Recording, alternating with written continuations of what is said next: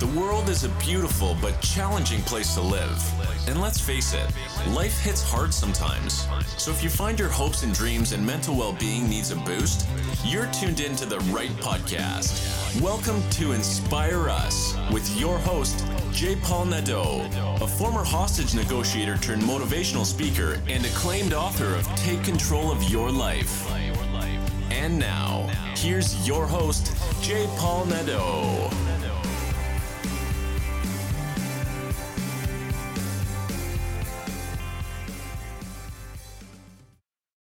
Hello, everyone, and welcome to Inspire Us. I don't know about you, but there have been times in my life where I've taken things for granted. Perhaps it was my health, a relationship, different things. I've come to realize that we cannot take any of those things for granted. We're only given one shot at this life, or are we? Most of us are. Some of us get to come back. This next guest was given that gift, the gift of coming back, which changed his life in a very significant way. An accident in 2013 took his life, but he's here to share his story. And without any further delay, it is my pleasure to introduce you to my next guest, Grant Lottering. Hello, Grant, and welcome to Inspire Us. Morning, Paul. Thank you very much. Thanks for having me. It's a pleasure to have you on. Where are you based at the moment? Well, I'm right here in Santa Ana, in Orange County. I just arrived from South Africa via Frankfurt. I arrived here yesterday, late afternoon. It was a long journey, but it's great to be. First visit to the US. Still suffering from jet lag? Not really. No, I had a good night's sleep. I suppose I'll have a different answer tomorrow. I don't know. We'll see what happens. You may just have a different answer tomorrow. Yeah, Grant, it probably. You know, that's what happens with jet lag, is that it can sometimes hit us immediately or give it a day or two, and then it's going to catch up with you. Yeah, I expect it. Now, Grant, you've had quite an interesting few years, I'd say, and you're an endurance cyclist. Would that be the right term to use for what you do? That's correct. Yeah, we've started using the term extreme endurance cyclist recently because what I do is extreme. Nowadays, if you do anything above 150 miles, I suppose it's classified as ultra endurance cycling. But I tend to ride closer to 1,000 miles, that type of thing, nonstop. Wow. So that's a bit more extreme, I think. Would you mind repeating that? How many miles nonstop? Anything between 750 and 1,000 miles. Yeah. Wow. Okay. So how long would a ride like that take? That depends. I tend to ride over mountains. So I try and include as many mountains as I can on the routes that I ride. So it just depends on the route itself. But generally, I've done tours every year now since my accident. And anything between 48 and 66 hours has been my average ride time. In that time, I generally tend to nap about once or twice for 20 minutes. For the rest, you just keep going. Wow. Yeah. and some listeners and some of us, I'll just say some of us, have a hard time taking a walk around the block. And here you are riding this endurance cycling for miles and miles and miles. Extreme. Wow, that is fascinating. Whatever got you into this? It all just really started after my accident in 2013, Paul. Before then, I was a cyclist since I was 12 years old. It became my sport during my school years, and as a junior, I turned pro. I raced in Europe in the late 80s, giving my age away here. And it's always been my sport. It's the only sport I've ever been good at. Give me a ball, and I'm absolutely rubbish at it. Absolutely rubbish. But on a bicycle, it tends to work for me. So, yeah, and then up until my accident in 2013, which I'm sure you're going to ask me about, I never rode further than 280 kilometers in one day, which is 160 miles around there. I'm not sure. Right. Yeah. So since my accident, everything just changed. So, yeah. Sometimes accidents do change a person's course, and it sounds like it has to you. Would you mind talking about the accident and what's happened since then? Yes, I would love to. Thank you. So, I stopped racing back in the 80s, but I always continued racing as a leisure cyclist, if you call it that. I mean, there's a lot of guys out here who work and they race on weekends because they just enjoy the sport. And in 2012, I qualified for the World Masters Championships in Trento, Italy, for my age category, which at that stage was 40 to 44. And it was in the mountainous Alps. And I thought that is just great because I love mountains. I've always loved riding in the mountains. And I spent a whole year training for it. I was working full time. I worked 17 years in a bank back in South Africa in the actuarial and consulting division. And I was always a career guy. And then, so I spent a year training for this race. And the accident happened in a race that I entered for about 2 months before the World Championships itself, just to try and get a feel of what the roads are like in Italy, what the mountains are like. And I crashed in this race around about 30 miles into the 120-mile race. And what happened was we came down the first mountain, having ascended it initially, and it rained the night before. So there was still a lot of runoff into the road. And we came around this one corner, and that was the first time I ride on these roads. So I wasn't very familiar with it. And I was trying to follow some local guys, and I overcooked the corner completely. I just went way too fast into the corner and the wrong line on top of it. And I went through the water, lost control of my bike. We were doing about 40 odd miles an hour. We were flying. We were not messing around. And there was a rock embankment in front of me, and I just crashed straight into it. As in, at least not head on, but I managed to turn very quickly, and I just hit it with my right shoulder, the right side of my body. A miracle was I never even scratched my helmet. I had no head injury, but I struck this rock and I bounced back into the road. It was a left-hand corner, so I'm lying on the outer corner of the exit, and I was lying in a fetal position, and I was conscious. So I was just screaming at the top of my lungs from the pain. Blood was coming out of my mouth instantly. I couldn't breathe. And it was quite severe. I struck that rock pretty hard. At that time, there was still a lot of other competitors racing past through the corner, and one guy crashed straight into me, and he shattered my right femur. It was a compound fracture, and my femur neck was also a compound fracture. Miracle number 2, he was a doctor. Wow. Couldn't believe it. Yeah, he was a doctor. Still to this day, don't know who he was, what his name was. I've got a photograph of him at the scene that someone took. That's it. But anyway, he stayed with me, and he played a big part in my life being spared, because I didn't know it, but I had 12 rib fractures. My sternum was fractured. My lower spine, I had 2 compound fractures in my lower spine. My right shoulder was literally crushed. I had a floating shoulder, they call it in medical terms. So everything attaching my shoulder to my body was torn or broken. Then my femur, and that I had internal bleeding, both lungs punctured, my thorax collapsed. I had bleeding in my abdomen, my spleen. I had ruptured arteries in my neck and my right arm. It was a mess. And he actually stayed with me until the medical team arrived. So no one tried to do CPR or anything, which would have killed me, definitely. And I can still remember that, Paul, that whole scene. It was very traumatic, really.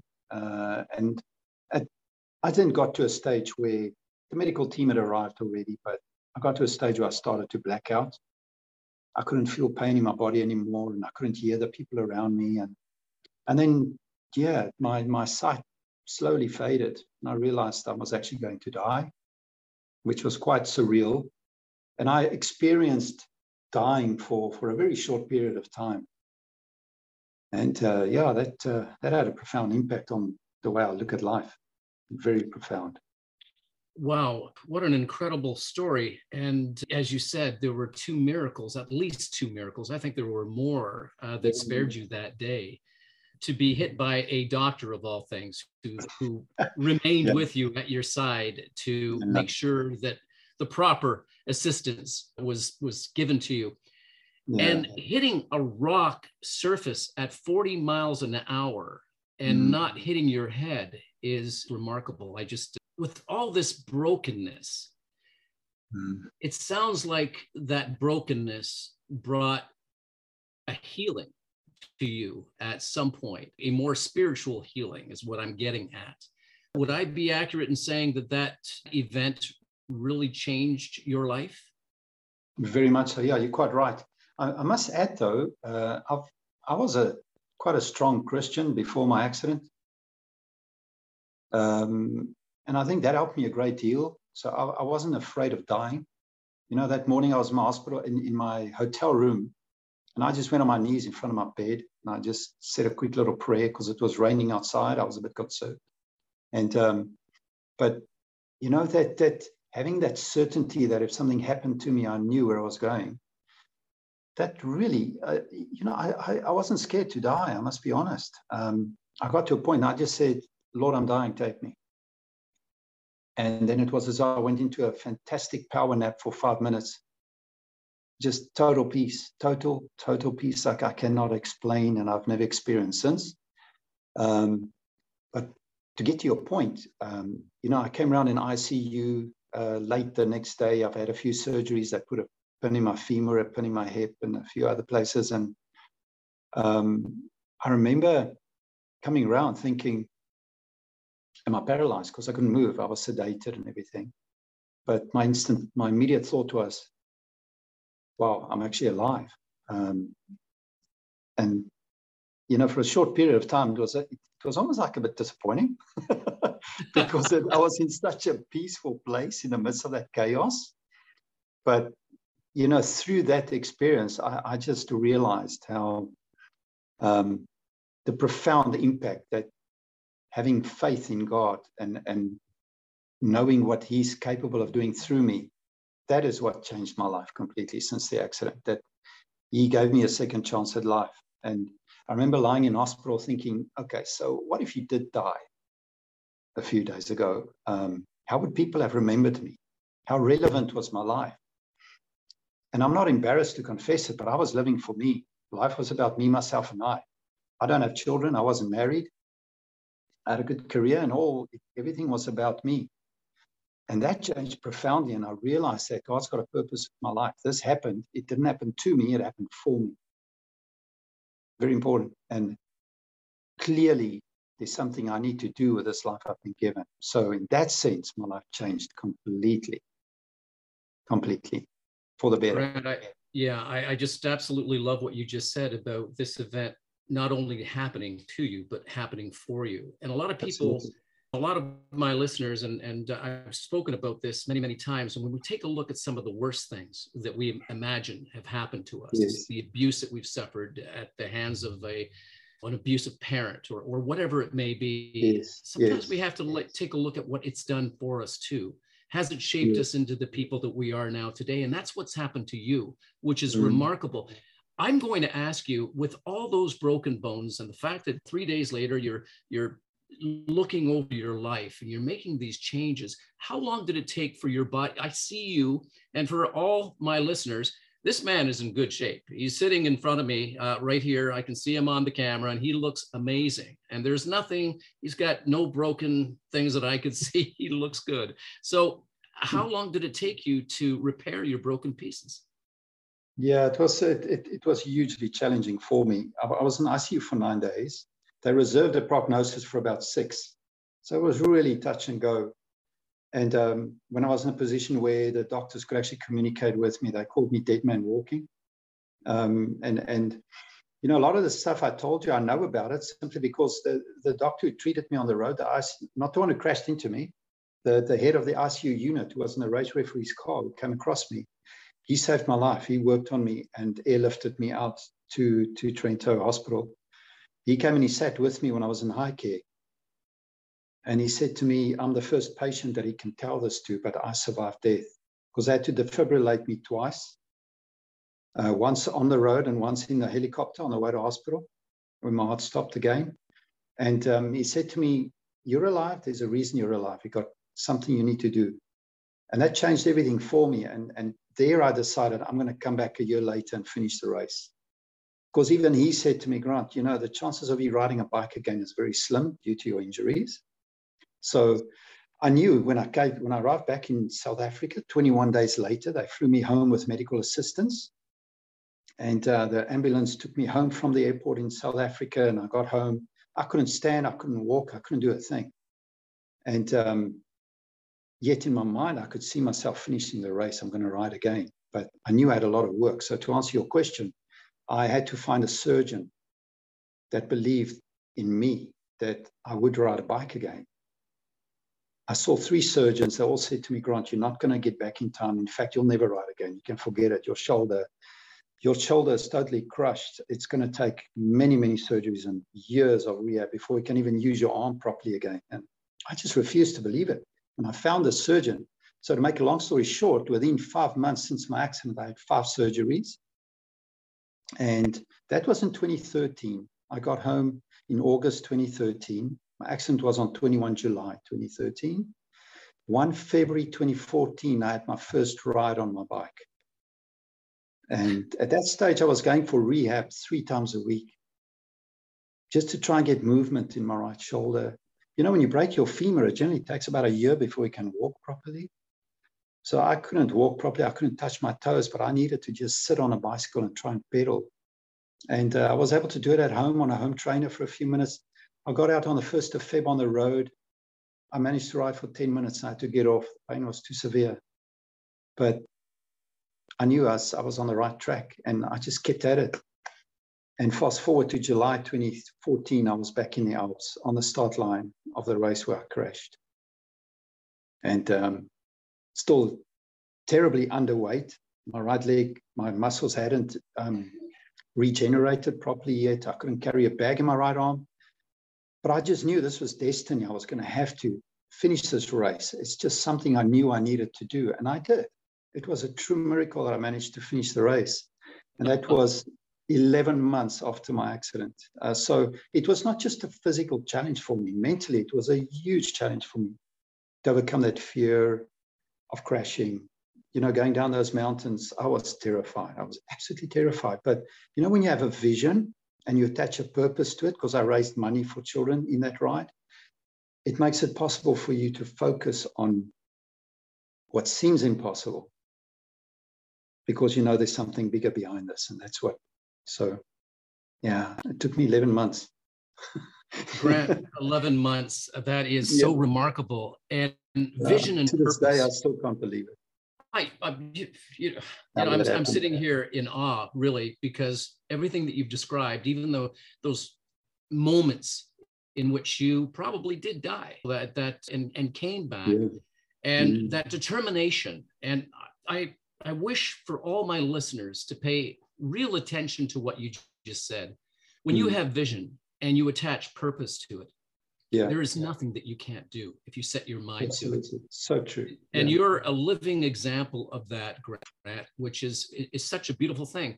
On top of that, were you also dealing with cancer at some point in your life? Yeah, that came a bit later on, Paul. That came a bit later on. And I think it also helped me a lot to not give up or lose focus. I finished that ride in 2014. And I remember when I finished it, my brother from Holland was there to support me. And I crossed the line, I fell into his arms. We both cried. It was very emotional for us, very emotional. I said to him, "Glenn, I've just done what everyone said was impossible." And it's almost like a switch came on in my mind. And I was like, this was I'm possible. And I said to him, "Brother, I'm going to do this every year. What can I do when I've fully recovered?" So I went back 2015 to the Alps in France, in fact, and I rode the Northern Alps inside of 24 hours. I rode 20 hours through the night, raised a lot of money for underprivileged children back home. And it just evolved from there. So 2016, I went back and I did a 700-mile ride through the Alps, the length of the French Alps. I rode 48 hours, napped for 20 minutes. I had already had 7 surgeries. And I remember finishing the race thinking, I'm finally recovered. I'm feeling great. It was hard, but physically, I don't have that severe pain anymore. I think I'm okay now. Came back to South Africa, had a quick medical checkup, like I always do after a big ride. And they saw something on the back of my right hamstring, left hamstring. Sent me to a specialist. He looked at it and he said, Grant, this looks like a melanoma. Let's just cut it out. At that stage, nothing serious. I mean, a little bit of sun damage. Let's just get rid of it. And he phoned me 2 days later and he said, we got the results back. He said, this is a lot more serious than what we thought. You got a very aggressive and invasive melanoma. It's grown very deep. We're concerned here. You need to come in for surgery as quick as you can.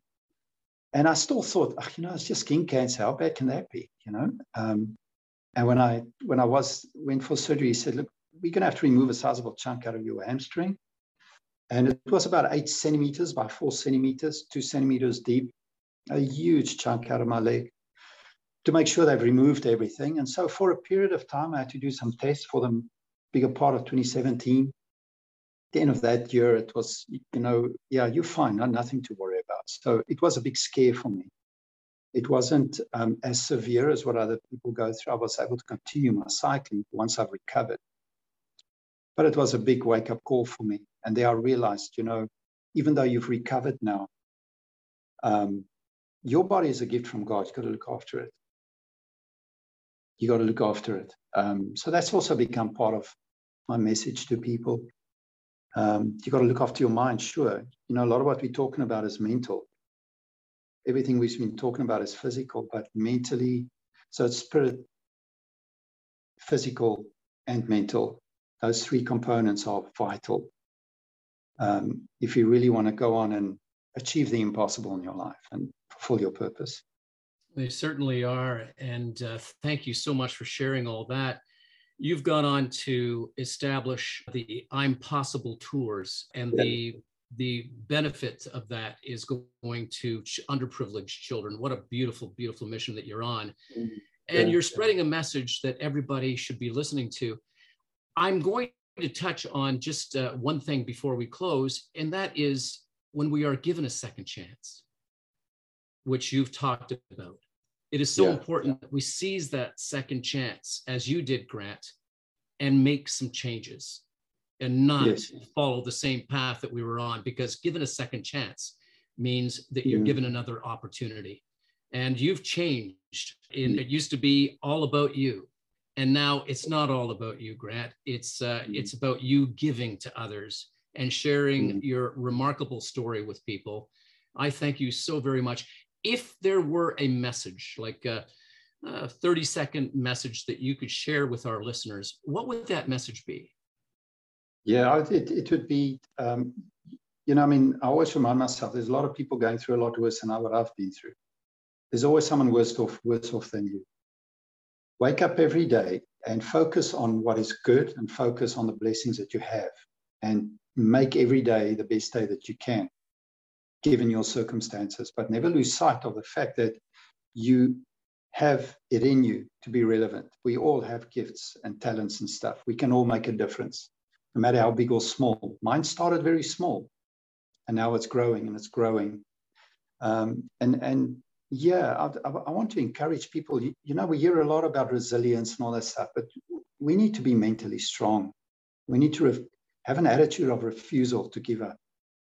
Don't let other people put their limits on you, and just keep at it every day. Stay committed, stay focused, and don't give up. I love that message. And it's so true, because yes, we are all worthy. And a lot of people don't believe that. And they don't believe that they have the ability to make such a big difference in their own lives and then to the lives of others, as you've been doing. Yeah. Right. So thank you very much, Grant. How can people reach you? Is there a way to reach you? Or have you written a book yet? Or is that in the works? What's been going on there? You know what? Together with my US sponsor, UHSM, we've got a book. We're busy working on that. It's finalized. We're in communication with publishers, so it'll come out this year. So very excited at that. But I'm doing my first US Impossible tour now in June. sponsored by UHSM. And, we got the same vision of sharing faith and that with people. And I'm going to be riding through the southern parts of California, so people can follow the journey. They can go to uhsm.org. There's a link there, /donation, /Grant Lottering. They can go to my website, grantlottering.com. My social media handles are there. And I would love for people to follow this journey, and especially the tour in June, through my social media handles or through UHSM on their social media platform. It's going to be quite something. Yeah, I'm going to do a ride that no one's done here before. So it's going to be cool. I'll be checking it out for sure. So there you are, everybody. We have Grant Lottering, and it's grantlottering.com. LOTTERING. I'll put that in the show notes. Grant, thank you so much for spending your time with us here today and for inspiring us with your remarkable story of resilience, focus, of just becoming the greatest person that you can possibly be. And let that be a message to each and every one of us, that we have the ability, and if we're given the second chance, to seize those second chances and to make the best of them, because we're not likely to get another chance. But thank you. That's true. Thanks, Paul. Right. Thanks for having me. All the best, sir.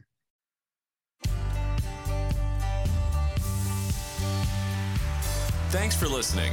Tune in next week for another insightful episode. If you haven't already, hit the subscribe button and leave your comments. For more information, check out our website at www.inspireus.ca. Remember, it's not what happens to us that matters most. It's how we respond to what happens to us that does. Stay strong and resilient.